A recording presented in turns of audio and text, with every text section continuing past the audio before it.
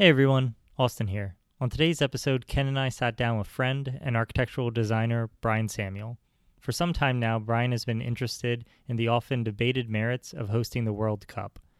Through the aggregation of some publicly available data sets, Brian brings to us one simple question. Is hosting or winning the World Cup actually beneficial for a country?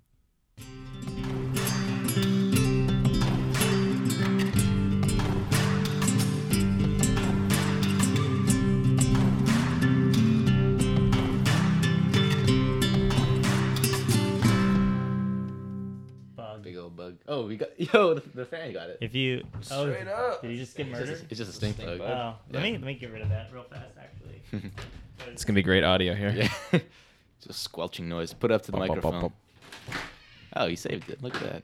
Dude, do you want to have a day where we just make background sound effects like the entire day, like door opening, and just like record it, and then like That door creaking sounded manufactured. yeah, It sounded not real. it did sound manufactured. Yeah. Or just get like lighter, or like click of a mouse, or like we could go out and do soccer ball, like Oh yeah. or do like crowd noises. Oh yeah. I was wondering what the new intro music was gonna. I saw that you sent it one sample. You said you had a bunch of. Did you listen to the first one? I listened to the first one. That was the only one we have finalized right now. It's like a little more like acoustic stomp. Mm-hmm. My cousin that goes to Ohio State is like a industrial engineer / like musician.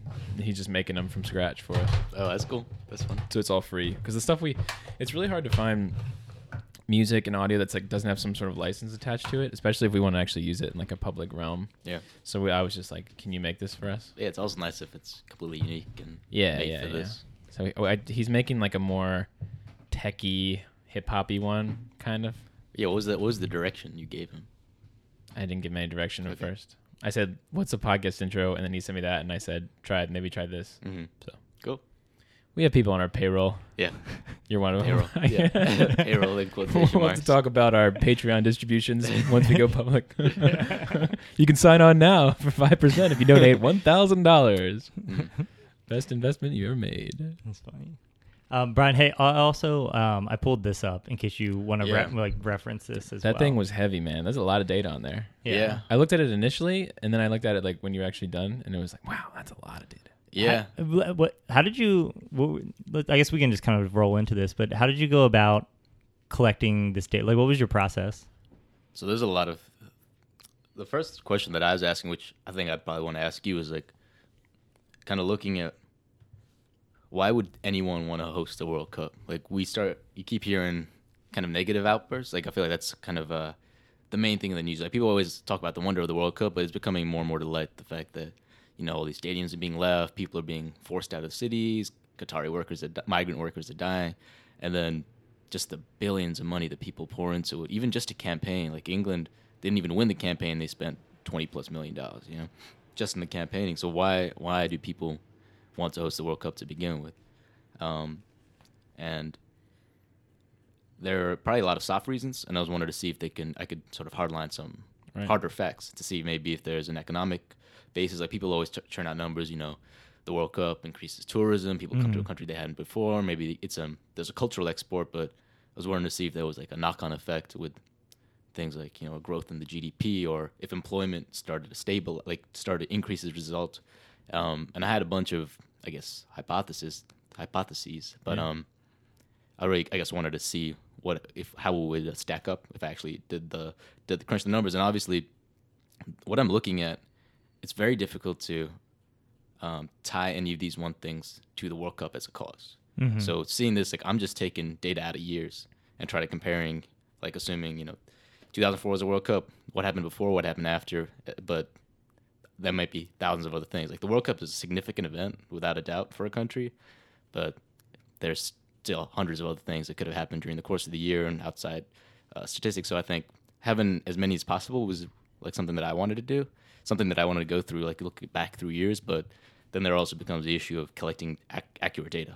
A lot of statistics, like if you can see on there, I have a happiness statistic, which I thought would be great to look at. It's Some more subjective statistics. More subjective thing, and it really only goes back to like 2010. So I mean, it Well, you doesn't. can, like happiness. People started being happy in 2010. Yeah, happiness is only the concept of happiness. we only have 8 years of happiness data. It's I don't know if that year is specific, but it's not nowhere near enough to make it useful. Yeah. Like actually, I think you can go to see how far There's countries that are no longer countries anymore. No, yeah, exactly. I guess before we dive into that, I guess that brings up 2 points. I think it's a really good point saying like nothing is in a vacuum. Obviously, all of this is happening in context, right?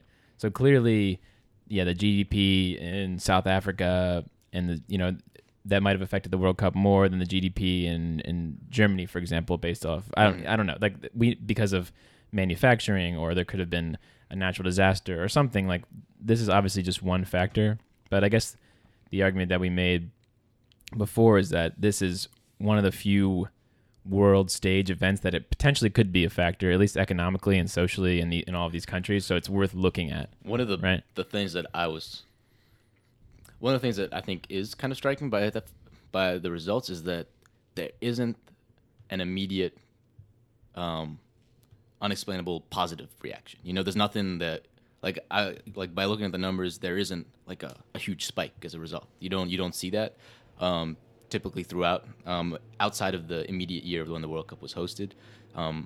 So one of the more interesting kind of softer statistics I pulled up was, I guess, trendiness or popularity, looking at kind of search engine tracking. So the popularity of a search term being entered on Google or something like that, and maybe seeing there might be a correlation to its prevalence in the relative media, and seeing if that, obviously there's a spike in the immediate year of the World Cup, and it doesn't seem to sustain itself. It's not like people after the World Cup in Brazil, people keep looking up Brazil after the World Cup or something like that.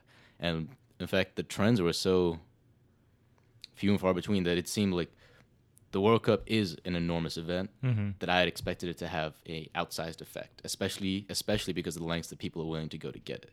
And that's, I think, more so than not really finding stuff. It was more the fact that I think that was the point, that there wasn't that immediate thing that you could point to saying like, the World Cup does this and this and this, and then that's why we have to spend hundreds of billions, tens of billions of dollars. Like in Qatar, the budget is $8 to $10 billion for World Cup. They're building so many new stadiums, and it just doesn't seem to match up with the statements that people make politically to say like this is good for our country. This is why we should do it, because it's seen as a huge political win to be part of the regime that has the World Cup. So during the time. It's almost like if you buy something really nice, like say I were to buy like a really nice TV, I would expect the results from that TV to be very, very, to change my life in a good way and be very, very worth buying. You know what I'm saying? Right. But it's like if I buy a really nice TV and then it just is the same as what I had before, or it breaks, or the payoff isn't there, basically, right? Yeah. Even though that my friends know I have a nice TV now, so maybe I have some win of like I'm hosting the World Cup, or like now I have a nice TV, like something like that. You know what I'm saying? There was a quote I think from some Russian high political guy when he was when the World Cup was awarded. They were asking him, what the economic effect would be. Is it like good for the country, a bonus, a boon for the country's economy? And he said, evaluating the let me try to pick the words, like evaluating the economic efficiency of the FIFA World Cup is like evaluating the economic efficiency of a wedding dress. You'll pay more. It's like people will pay more just to get it right, and it's just something for a day. And it's just something which, like, I think when I came into it in our first conversation, I came into this with a kind of a heavy dose of skepticism that maybe that there was something kind of going on, that, world powers are willing to, have hundreds of people killed a day just to make the World Cup a reality, to have it in their country because there was something underlying that was important to countries that we were just kind of missing. But that seems to be a little softer view, that maybe they just want to have a party for the world, That's, I don't know if that's true. It sounds like a nice ideal, but I think one thing that kind of struck me is the political aspect. The idea that it's a good thing for countries to have, for a current regime to have that occur under the rule. And I think one of the main reasons is that looking at spending that occurs that can be directly attributed to the World Cup, as in, when you look at the costs and things like that, people are looking at the cost of building stadiums and, moving undesirable things away from view, but some things that aren't directly attributed but occur because, no doubt, of the World Cup is major infrastructure improvements, cleaning up roads, building bridges, building things that the country would have wanted anyway. But it's hard to say we should spend this much more money, but if the FIFA World Cup and the world is coming, you can get that. You can have that as a reason, and then all of a sudden the country is much more beautiful. Do you think there might be local changes? Right now, a lot of these data points are at this 50,000 foot view at the country in totality view. If you were to say zoom in to one of the towns or the district immediately adjacent, I wonder if you dove into the data locally around where these kind of civic improvements are happening. I wonder if there is a more localized improvement for what's happening. Yeah. Because if I lived in a town and suddenly I had a new bridge and I had access, or if all the roads were improved, like they're fixing up 14th Street in Washington D.C. right now, and as soon as that's finished, the first 15 minutes of my day are drastically going to improve just right. from a happiness standpoint, because I'm no longer riding over 100 bumps anymore. I don't know if that tangibly moves out into anything else. I don't know if I'm going to treat my clients any better, as a result of that. But yeah. But I wonder if there's a more nuanced effect of some of these things. It's probably nuanced both ways too. The people that are doing the road improvements could have been overexploited and not paid and even died doing it. Like, that's what you're saying, right? Like, even if there is a new stadium or road built, there's probably a negative and a positive in all these scenarios, And it's like the only data we have, I guess, is this national data. But it's a good point, and I'm sure there's a wide range of local good and bad effects on this. I mean, one of the first when we were trying to figure out where this conversation should go, one of the first few thoughts that I had that we kind of pushed aside was delving more specifically in the idea of stadium construction development to begin with, and seeing it at stadiums and how they could be a catalyst for development in neighborhoods. So I think that's kind of looked at. That's not like a guarantee. I feel like there are lots of examples where it's successful and lots of examples where it's not. But there's no doubt that having a brand new stadium built in a city that maybe wasn't really prepared for something like that to begin with, or wasn't suited to that level of influx of people on a weekly basis if it's being used for soccer or soccer games after, that has to change what the city is. And there's always the idea that bringing the people in brings new retail, brings things. Sometimes it pushes old retail out. So I'm sure there are lots of instances of positive and negative. I mean, the one thing that came up, I feel like focusing on the negatives is a lot more interesting, especially because there are some dire ones. In South Africa, there was one that they were really. There was an area where they're building a new stadium. The specifics are escaping, but they essentially asked a lot of the people lived sort of in slum-like conditions and ghettos. They relocated them to for lack of a better word, I don't know, almost a refugee camp. They were moved. They were displaced because the stadium had to be built, and they were moved to essentially a refugee camp called, I think, Blickersdorf, something like that. And people complaining they just moved us, and the idea was that they'd be able to come back in after. But they're talking about millions of people just being moved for this instance.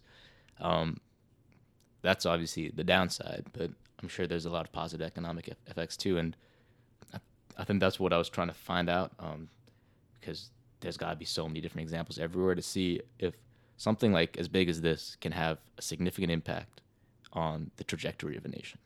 That's a good segue. Why don't you run us through some of these data points? Just broadly, like this is, so kind of explain, I guess, how you laid it out, this kind of scoreboard idea, right? Yeah. So the data itself was almost overwhelming looking at it. So I was trying to catalog different sort of, let's call them teams, and trying to see who benefited the most, or in comparison, who benefited more. One thing that I was also curious about was whether, outside of the effect of hosting a World Cup, what happens if you win a World Cup? Is there something even bigger? Like, does that change a country's fortunes? And I mean, that's a little less predictable, maybe. I mean, there's so much more money that has to go into, hosting it. But that's like, you get it, you got it. And then, I want to comparing that with what it takes to develop or fund soccer development to the point where you can have a World Cup winning team. Which one ends up being more profitable, and if there is a benefit in either to begin with. Right. So I looked at, I tried a couple ways of looking at how to read the data. And one thing that I was curious about was more of a longer term reading at the effects. So for most of these countries, I've documented the 4 years prior to the World Cup and the 4 years after, and I've started to compare them. So this first page, with the title of growth rate, I'm looking at the rate of growth averaged, the annual rate of growth average in the 4 years before the World Cup compared to the average rate of growth, annual rate of growth in the 4 years after. Is this all the hosts that you looked at? All of the hosts. So what years did you look at again? From what to what? So I started, the first World Cup was 1994 up to 2014. Okay, got it. So the 1994 World Cup in the U.S., I think, and up to the 2014 World Cup. And so the growth rate, looking at just the growth, the hosts saw no benefits. Some of the numbers are small and some of them are not. So looking at the individual values, a lot of the times you see an increase, which I didn't think meant much in terms of the fact, just looking at historical trends, it's always going up almost. So I thought the rate of growth was a more interesting or more unique or more applicable way to evaluate the data. But also going through the data, if you scroll down, I looked at a difference a year makes. So basically the year before the World Cup and the year after, all the way to the bottom, the last page. And, it gives you a very different picture. And for the hosts after, you can see, the year after, it seemed like they had a strong benefit from the World Cup compared to the year before the World Cup. However, the rate of growth, looking at that, paints a different picture. And what that kind of also led me to believe is that you can sort of manufacture these statistics in any way you want to make it look good, which kind of gives more credence to this political aspect of it. When people to play up the positives of the World Cup, I do think that this is again a hypothesis that is somewhat supported by data, but the fact that there is no immediate clear goal or gain, not decisively at least, it seems to me that having put this investment in it, the main idea is that you can use it as an excuse to invest in other things and to bolster your own political opinion, which could be a good thing still. So kind of what you said with these first two diagrams, it's basically when you get announced that you win the World Cup, the 4 years, whatever the 4 years prior, right. you have a general boom in media traffic, general economic development, the resources that are funneled towards your country, the Google searches you get, and generally, the popularity, right? Like I remember in my life when South Africa hosted 2010, mm-hmm. I know that year or those couple years leading up to it, South Africa was more in my. Yep. I was talking about it with my friends more. I remember the artwork from it. I played soccer back then, so I got a ball. Yeah. I remember that lead up, but then you're basically saying, which is kind of the hypothesis, is that the 4 years after, everyone kind of just forgets about it, unless for maybe the 1 year after or including that year, there's somewhat of an economic boom in tourism, obviously, because people are saying, "Oh, I just saw South Africa was really, really great, and let's take our next vacation there or something." Yeah. And then, so the immediate popularity and economic boom is there, but that kind of long-term sustainable growth that's sold by the political side is not necessarily the case. Is that kind of what I'm reading? That was my takeaway too, especially looking at That's interesting. It makes sense that the 4 years preceding, you see that huge boost in employment, which I thought is fairly pronounced. Looking at it in terms of the growth, there's so much new construction and stuff like that I didn't seem that it would be sustainable after. But and there's also, exactly like you said, the trend it seems like it's a build-up event, So I guess the question is is that worth it? And I know that's subjective, but is that enough to have your is the before enough to justify the after in some ways? Well, help me understand. They see a growth before the actual event. Even if there isn't a growth, was that growth still sustained, or do they lose that growth afterwards? It seems like the rate of growth slows down after the World Cup. But do they ever dip? Do they ever end up in a place prior to when they even started? So let's. So you're talking about just value, not rate of growth. Exactly. So like, let's say that I have like 5 apples, and then if I hear I'm going to host the World Cup, so then I end up with 10 apples. Do I just keep my 10 apples, or do I go back to 5 apples? I see. To more. I like that. Yeah, apples to apples. If you look at the metric success, you might be able to piece actual general values. Most of what I saw was that it seems that things just in general seem to go up. Most of the values tend to increase, especially when it comes to GDP, just in terms of everything's well, that's like inflation, and that's how the world is going, right? I mean, that's right. Some of that has to be chalked up to that, isn't it? Right. I mean, that's why I looked at growth more specifically. I'm not right. So maybe looking at like 2% a year, 3% a year, 4% a year, that kind of thing. That's kind of where I was picking up. Okay. But it might be useful, especially if you do see a picture of it going down. That might be a unique step, but because it didn't seem like that was a trend. I would almost, from the perspective of that, there's a growth leading up to it. I could almost see it as a positive, like a total outcome, a positive outcome in totality. If at least growth is happening at one point, maybe we don't see growth afterwards, but the actual excitement of it, because it's generating growth. Maybe it's this like intangible thing where if we're studying for a test, like we only gain knowledge all the way up to the test, and once you pass the test, there's no reason for you to keep studying for that topic. And so it's like the act of something in the distance causing you to be a better person or a better country. So you're saying that because of it happening, you have, even when you leave, you have more knowledge than you had the years before you ever knew there was a test. Exactly. Even if it isn't the same rate of increase. Exactly. So if the World Cup can act as a boost to the growth of a country, that though that boost isn't sustainable in the 4 years before, it may have elevated them in a plane that they wouldn't have got to without it. Yeah, it's like a goal-driven growth, right? But then not a results-driven growth after the event's over. I mean that's for that you got to look a little bit further back. I think stock trends of that would be an interesting characteristic. But another, to switching the topic a little, in the build-up to this, you'd sent a pretty interesting TED Talk, which I thought was another useful thing to talk about, especially debating the relative hard positive benefits of the World Cup. Just trying to define maybe, what is growth, what is good for a country, what is better for a country, how does a country achieve a level of success. And that's when, when I was talking about maybe, the wedding dress idea is that, maybe it's just nice to have a party or nice to have an event like this. Like how much of it is just nice, like how much of it improves like people's lives. Like, GDP correlates a lot with some things that we traditionally talk about as measures of success.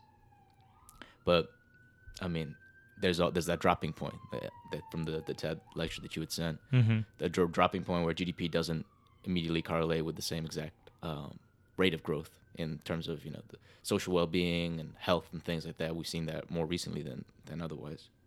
So just kind of wondering if it's worth all of this to be the ones hosting the party. So that's just hosts, right? And you also compared winners. And It seems what are the if you had to summarize the 1-to-1 comparison between hosts and winners, like it seems like we're kind of deciding on a slight net positive for hosts, even though it's not as positive as people would think it is, right? Yeah. If you go down, something I thought was interesting, the next page, looking at those two right there, looking at the host country, this is the growth difference.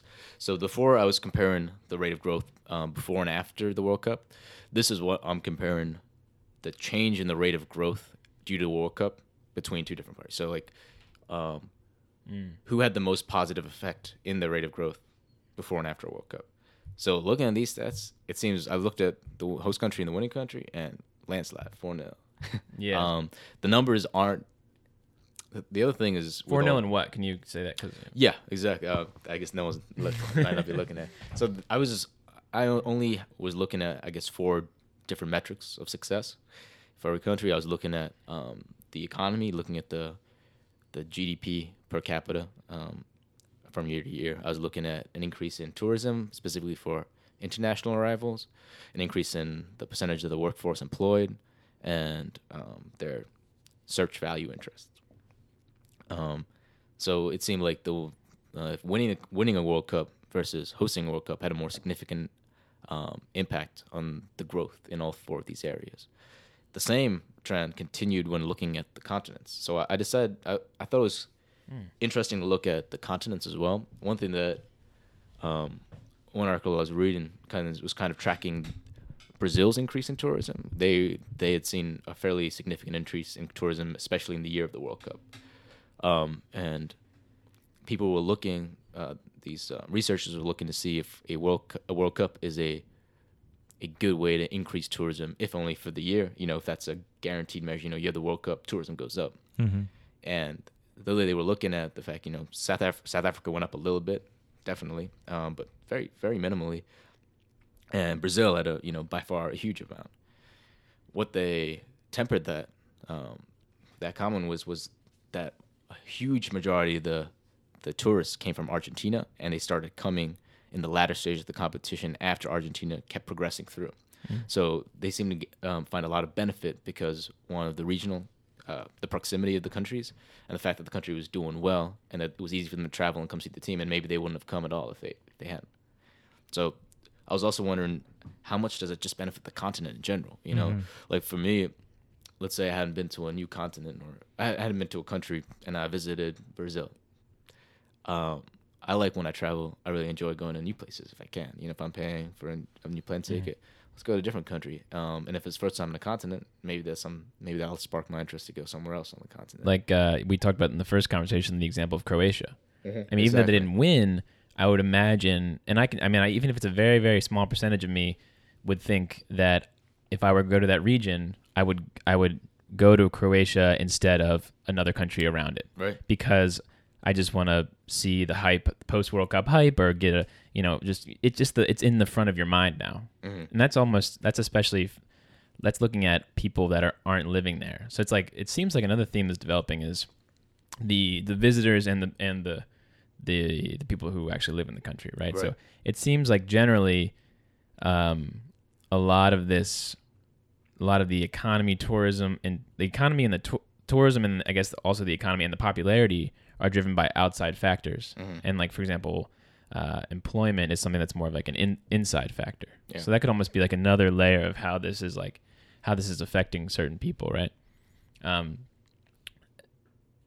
You talked about the example of 14th Street earlier. I'd imagine like when you were saying that, you were like, it's interesting. I was thinking the same thing because I bike to work too. It's like when we go through there, we're visitors, and we're just dealing with the fact that the road is being improved, that we're like coming through, but the person that is hearing the construction noise all day mm-hmm. is like not benefiting from that. Yeah. Right. Yeah. I mean, mm-hmm. I was just mm-hmm. The other point I was trying to bring up, thinking about bringing up, was, would you like having the World Cup in your city?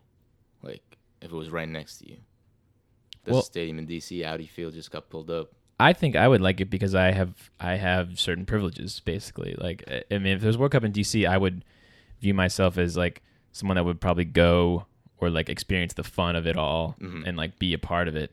If it's be a little different if I was, scrapping for minimum wage and might want to, be involved, and my employment was affected by it and that kind of stuff, right? So like, you know what I'm saying? Especially like in the United States versus other countries as well. Like, mm-hmm. I would probably view it as a positive just because it's a fun thing. Yeah. That's kind of what I'm getting at with this. Who's benefiting and who's not, Yeah, and I would almost have a rolling interest in it, in that I would be very excited the first year that it's announced, because the event would be coming to my city and I'd be able to take part of it.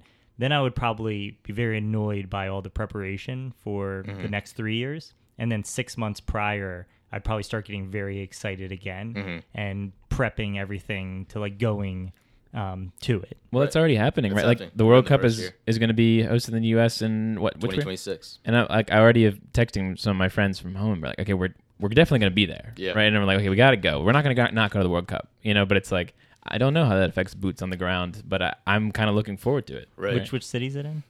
Every city. Well, they're Probably here. They're kind of deciding. Okay. There's Like a short 12 list. cities, yeah. I mean, going along with this conversation, cities are putting the name forward for consideration. There's a few little criteria that FIFA has. Chicago, Raul Emanuel has specifically removed Chicago from consideration, mainly because That's the mayor of Chicago. Yep. Okay. mainly because he found FIFA's demands to be unreasonable. And one thing that a lot of people are curious about FIFA is they have this stipulation that all of their sponsors have to be exempt from tax, which is very strange. And they tend to have a priority at locations around the World Cup stadiums, and a lot of people who have like little kiosks and stuff are very upset about. So the city doesn't make money off it. City doesn't make money off of these large sponsors. Is that for the 4 years leading up, or is that just the 6 months surrounding the event, or when does that kind of tax break? exemption? I'm not sure. Okay. But like DC and Baltimore are both on the short list for the 12 cities, basically. Yep. Yeah. But what you're saying is there's essentially kind of privileged tax breaks that Yep. could negatively affect Like local local business businesses. owners, yeah. Yeah. That's an interesting point. Which is the political, you say like we're gonna have the World Cup, it's gonna be in our backyard, there's gonna be so much more business, but some of them are forced out, and then a lot of them go to these FIFA sponsors, which is, I keep coming back to this idea of how is this thing affecting people locally, and how is that data not trickling up to the larger data that you've been collecting for the years afterwards, and how like does that stuff is that data not collected, or does it not trickle up? These are very rhetorical questions. I don't expect you to have kind of the answer for them, but like does the guy who owns the hot dog stand, like is his or the mom and pop like restaurant downtown, does that data just never go anywhere? well, I think there are very varying degrees of success and failure as a result of them. Because, well, one thing that people look at when people debate the economic benefit of a World Cup is that they look at the fact that business tends to get concentrated. So you'll see a huge burst in fields such as hospitality and retail that might be coming out of sales from other places, and it becomes very concentrated in these hotspots of where these events are taking place. So when you aggregate that to the entirety of a country, you might not even be seeing that much of a widespread increase. In fact, hotels, for example, there'll be a lot more tourists coming in, maybe, which isn't always the case. But if there are a lot more tourists, there'll be a lot more tourists coming for the specific reason of a World Cup, which will discourage people going to these cities for other reasons if they just wanted to travel, That's such a good point. Yeah. Like, so there's almost like a delta like offset. yeah, maybe. because like everyone in the country still has the same salary and the same disposable income, unless there's a lot more employment and more people get jobs so they can pay for more. But like, there's still the people that are living there or coming there still are having the same money they would have spent on something else. And you might take your whole, what you've been saving up for a long time, if you're a really, really big Brazil fan, to like go to Brazil and spend that money. But like, you probably would have spent it on something else anyway. Yep. Yeah. Anytime there's a parade or an event downtown, I don't eat downtown. Yep. Because it's just be a Plus, hassle. yeah. So somebody comes in and they pay for what they want, and I'm pushed out, Right. and I don't pay for anything that day. So it's a really like interesting idea of what is the delta of things coming in versus opportunities that normally come in that then are pushed out. Which is why I don't think you see the long-term growth that you might expect from something that is this much of a spark. Yeah, it's interesting. Now that you're talking, the wedding dress analogy is really good. And like, people do spend an irrational amount of money on weddings, for example. But like, it's something that you talk about for the rest of your life. And it's like the World Cup, the one guy that's there and he spent all of his savings for 3 years to go there, and it hurt him in the long term. Like, years later, he can tell his grandkids, like, I went to the World Cup in Brazil. Yeah. Like, no one can ever take that away from me. Of course. Or like, I was a vendor at the World Cup, even though that year I like actually made less money. Yeah. The story, it's almost like the story is what it's for. And you don't see that Yeah. flood of the personalities of people who come supporting a country. It's not like, when you travel abroad, for example, I see like two kinds of people. I see Australians everywhere, I see maybe a lot of English people, and then I see smatterings of people from, maybe if I'm in Europe, a lot of people from different neighboring countries, and maybe Germans, Italians who are like on study abroad and stuff. But you kind of see a lot of similar kinds of people. With the World Cup, you kind of get an influx of people everywhere, and it becomes a different environment to traveling in a general sense. So that's an experience of its own. It's like the true draw of like fandom. Kind of back we were talking before, like it's one of the few things that someone would be willing to really, really take a risk and go somewhere to do. You know? Yeah, that's interesting. Yeah. I mean, we kind of go to university and go to college to have a more eclectic group of people to interact with. And in a way, the World Cup acts as a temporary university that brings in an eclectic group of people that each of these countries have the opportunity now to interact with. I think that's why we still hold and value these sort of mega events. These events that kind of tie nations or all around the world together, is that there's no real better way. Some places aren't melting pots. You know, we're lucky to live in the U.S. I mean, if you go to India and you're a white person, I'll see you from, 500 yards away, and everyone will be looking at you. Like, there are a lot of places that you don't really get this, and to have an event like this might be the first time for hundreds of people, especially people who are living there, who, they didn't have to travel and pay their plane ticket to get there, and they're just starting to see this whole world like unfold in front of them and them celebrating this. And that's, I think, why people find a special magic in the World Cup, especially when it's combined with, people trying to be good custodians or good representatives of their country. You see that a little. We talked about the Japan, Senegal stories, and there's obviously the negatives, like Russian hooligans beating people up. But there's always something about when you see or have really an interesting interaction with someone you never, like, I didn't think I was going to talk to anyone from Bulgaria today, I wake up every morning saying that. Yeah. Did not think I was going to wake up talking to some Bulgaria today. Well, I really like this quote that you wrote down in kind of our reference documents. You wrote down, amongst all important subjects. Unimportant. Amongst all, I know the microphone was in the way. Amongst all unimportant subjects, football is by far the most important. Right. From the Pope. From the Pope. From the Pope. Yeah. From, what was it? Pope John Paul II. Yeah. Yeah. What a great Pope. But like whether or not there's this economic gain or economic loss, right, there's this idea that this is common ground. Like, I know over the summer when I was traveling to Japan, I was looking up things to do, and one of the things that is kind of the suggested thing to do is go to a Japanese baseball game. And so I find out that like the two major teams are the Giants and the Sparrows, and everybody loves the Sparrows and everybody hates the Giants. Of course. And like I found this one fact that I knew about these two baseball teams. But so my friends and I were out at the bar one night, and baseball comes up, and I go, "Oh yeah, like F the Giants," and everybody got so excited, like that this American knew what the kind of the cultural norm was. Dude, baseball's huge in Japan. Yeah. Oh yeah. That's cool. And but it's such a springboard to a common ground, no matter where you go. And so I completely agree with this concept of the importance of it traveling around to bring people together. So I was going to do another thought, but finish this one first. I think, and that's the power and danger of FIFA. Is that ominous? That's the soundbite we're using. Power and danger. It's that every time you bring up something negative, you start looking at things in a hard fact, like, it costs this much money, it costs, people have died, and you're looking at things sort of in numbers and facts, and then you talk to someone about how they feel and think about the World Cup, and you can't. There's something entirely special and spectacular about it.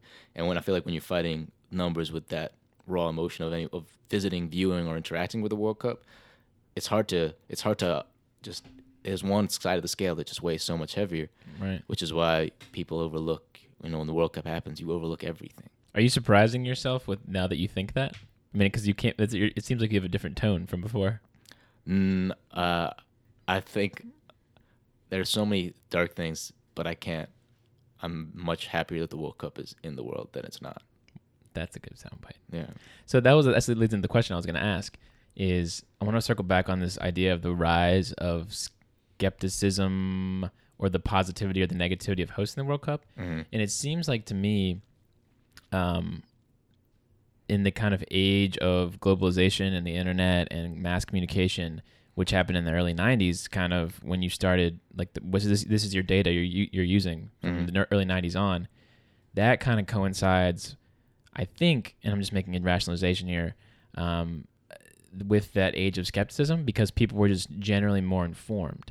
So, like, I would think that in my parents' generation, the Olympics, for example, was viewed probably as a net positive by like a million miles. Yeah. When the U.S. hosted the Olympics and everything, like, people were like, it was viewed, I think, as this like triumphant, positive world event. And now I feel like there's kids that, or even people our age, that are just like, we're just like, yeah, that's terrible. Why would you ever hope to host an Olympics? And like, and that's kind of like the general thought, like the baseline thought, right? So I'm not saying it is, but you get what I'm saying? Yeah. So like the more people became informed about large-scale corruption or political implications or economic downfall by the simple fact that now we're more globally connected, that seems like the sentiment of the World Cup or the Olympics being negative is now kind of a new thought in the last few decades. It's because before you relied on much more heavily on your own personal experiences. Right. And those were almost overwhelmingly positive for an event like the Olympics or the World Cup. Right. And whenever all these numbers and stuff come to light, it makes you feel a little dirty for still liking it.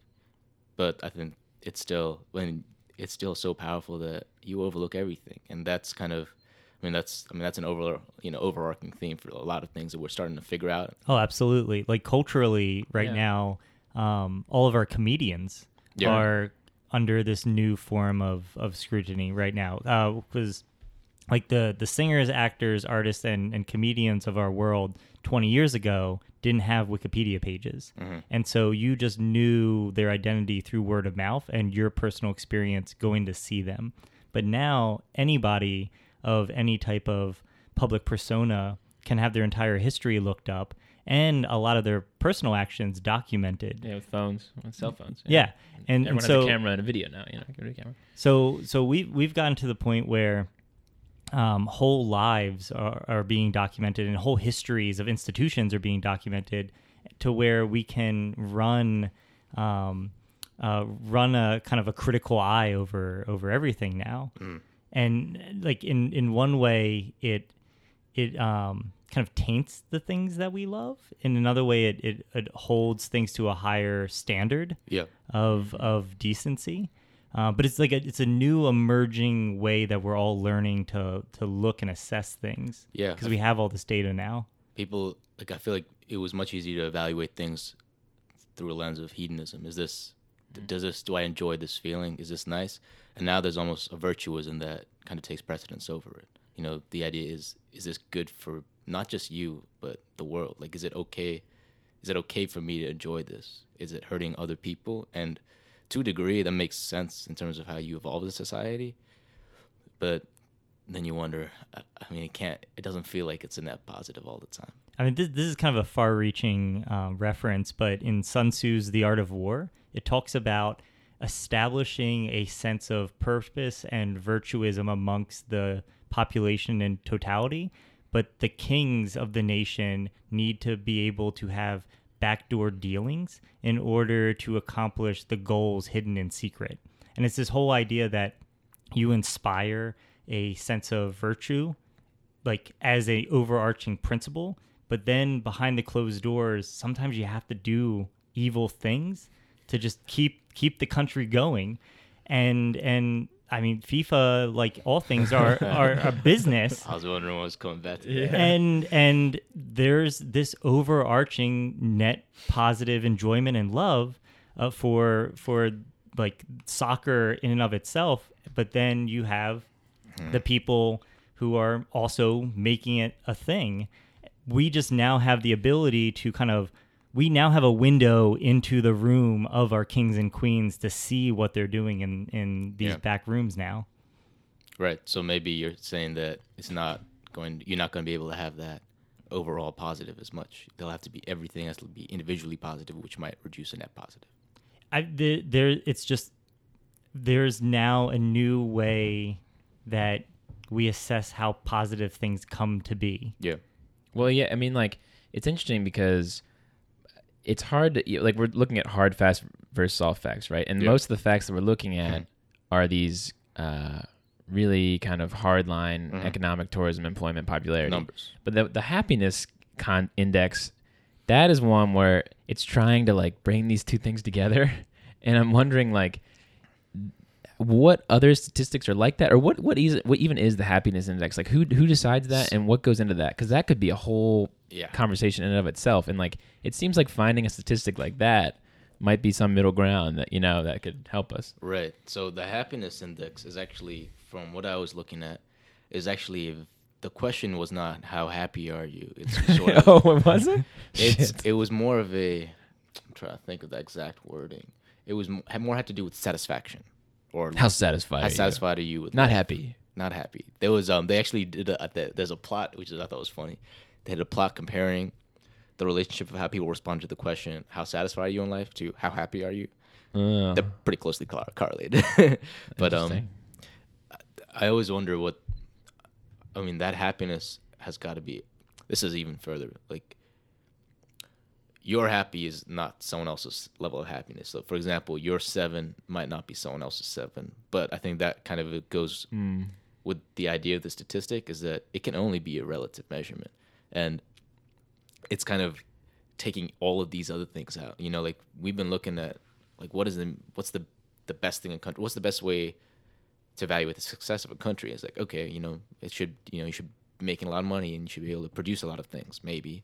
Yeah, you know, people visit there and people search for you on Google. Yeah, people visit you. People search for you on Google. People live 100,000 years old. You know, it's just the way the country is. But I mean, I feel like a lot of people come to the conclusion that the most important thing of life is happiness, maybe, or good, maybe doing good.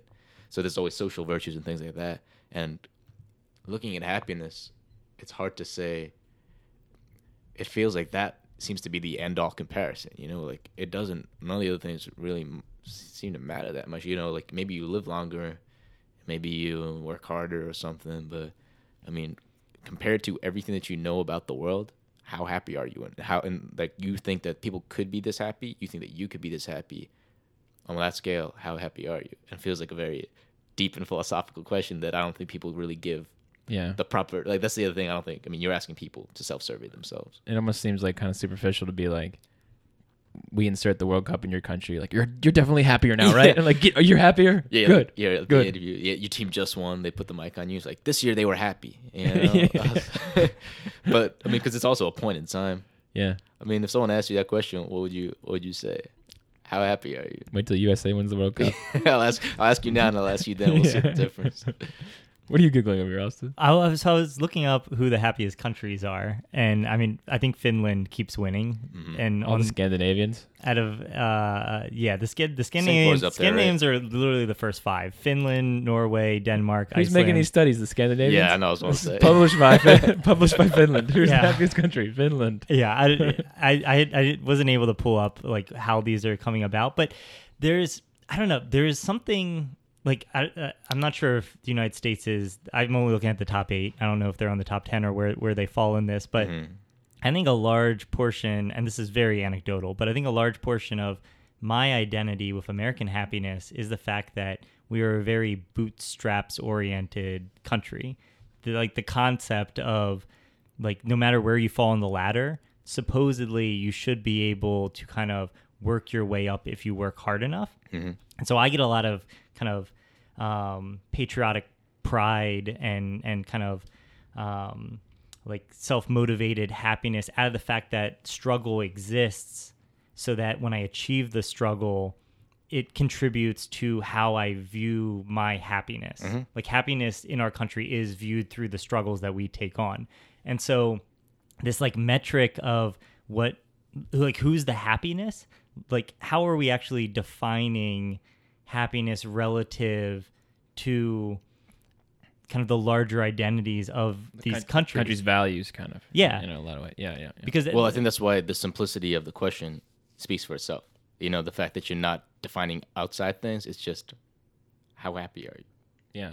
And it's like Spain, or for example, some of the Mediterranean countries, like, they like their cultural their virtues may have a little more to do with like relaxation, especially in the summertime, like the siesta. Like we don't take siestas at work. Or like Italy, like, you know, a lot of countries still have this idea where they might value family and rest or something like that over our like struggle and the work way of Americans. So like each country kind of has and that's a huge generalization. Yep. But like there's a certain general identity that you, when you're in a country, you abide by, you know? So yeah, and I also wonder how much of it is tied to now versus the future, because I think one of the things that makes me happy is that I see like brighter days in the future. You know, like I know that things will get better, but I don't know how much that speaks to my present day happiness, and maybe that speaks a lot to it. You know, the idea there's hope. This kind of this kind of gets back to the very first topic that we were talking about where these countries are seeing growth. Mm-hmm. Are they seeing growth before the event or after the event? And this idea of potentially the anticipation of the event causes growth to occur beforehand. So this idea that as we kind of traverse our lives, what you're talking about, like brighter future days, the anticipation of getting somewhere causes the growth. Mm-hmm. That it's that maybe what the World Cup is doing, and this is like speculative, but maybe what the World Cup does is it draws a line in the sand to start establishing expectations that could generate a net positive. Mm. And maybe we don't see it afterwards. We still reach that line in the sand because it was drawn. Yeah. Like a just a big distraction or goal. Goal is probably a better word for the country to get to, you know? Yeah. Right. It puts something there. Was like going through this data, was there any kind of data point that you wanted to collect that there just was no data for? Well, happiness was a big one for sure. I got some data, but not enough to make it a useful comparison. That was a big one. I was trying to think about that question, like what else defines success in a country? Well, I guess we can phrase it this way.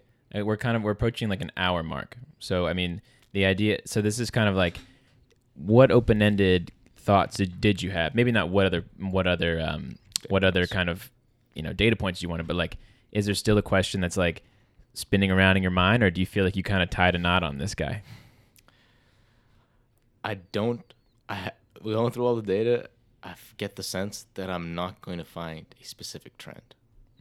I keep seeing, like, even though they're like, I've been for all these numbers and stuff, I've been aggregating and averaging things, and there are so many outliers. My data set only goes back to 1994. Mm-hmm. You know, that's 6 World Cups from 2014 to 1994. And I feel like the success or the reason why people hold the World Cup is outside of commonly defined. You can have an expectation for these reasons, but there are other reasons to host a World Cup. And I think it's enough for people to forget about any of the other uncertainties that come along with it. Yeah. I mean, like, what you just described is like how we talk about love. Like, love is not something that you define. Ooh, deep. Like, love is not something you define life, by like data points. It's like something intangible that we're chasing. And I think what you're describing is you've kind of pulled back. You've dove into all these different ways that kind of tangibly explain where growth is occurring, if growth is occurring. Yeah. And I think what I'm hearing is you're saying outside of these data points, that you're sensing that there is a purpose because we are doing it. It's just potentially living out of something we currently quantify. Yeah. I mean, I was putting those numbers together. I kept feeling like this nerd trying to find what reason why soccer's not good for the world, you know? And I just felt like, you know, when politicians complain about the World Cup and or people just complain about, I don't want this, you know, it's not good for people. I felt like myself becoming that person. And then I just started thinking, like, what if like these people win and there's no World Cup? And I feel like the world would be a much darker place. I would love. That's a positive way to end up on this, I think. Yeah. I think like you found you may not have proved your skepticism hypothesis to be truly correct, but you wound up on a point that said, well, you know what, the World Cup has its flaws, but people love it and that's worth it more than the whatever economic downfalls might actually be true. Yeah, but that's not like the most hardline answer, but that's kind of where it came but to. But then, is it worth forgiving goes back to the hedonism versus virtuosity. Is it worth forgiving transgressions for us to have that little bit of joy in our lives? Yeah. Something to think about at home. Maybe that'll be part 2. Maybe. I think this is kind of a good place to wrap everything up. I think so. Yeah. I think so. I think it's good. I was really impressed with the time and research you put into this. I think it's just exciting to see kind of an idea get pushed to some end, even though we're never going to have the full. I mean, you could pay Rhodes scholars and universities years to do this research. We did a little bit of research for a couple weeks to have this conversation. So inevitably we could always continue this, but I think the assertions that you arrived at were great. Cool. Yeah. Yeah, definitely resulted in some great conversation. Yeah, let's pat ourselves in the back. Yeah. Cool. Let's get a back patting sound effect. No, I mean, not the I'm quantifying it. I'm saying I enjoyed the conversation. Yeah. All right, Brian. Thanks for coming on. Yeah, it was a good time. Yeah. Till next time. Cool.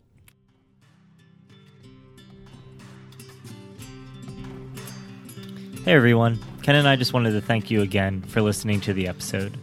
The Table Sessions podcast is produced and edited by me, Austin Raymond, and Ken Filler, and is a product of the Table Sessions Media, a collaborative platform for audio, visual, and written content. Our theme music was created by Dan Filler. You can find more from Dan on Bandcamp.com, such as his album, As the Soil Turns Red. If you like what you heard, you can visit our website, thetablesessions.com, to check out our full range of content. You can also follow us on Instagram at Table Sessions, where we post photos and content from each episode. Also, if you'd like to support our cause in more tangible ways, you can visit our Patreon page at patreon.com/thetablesessions for exclusive updates and more. Thanks again for joining us, and we'll see you again next episode.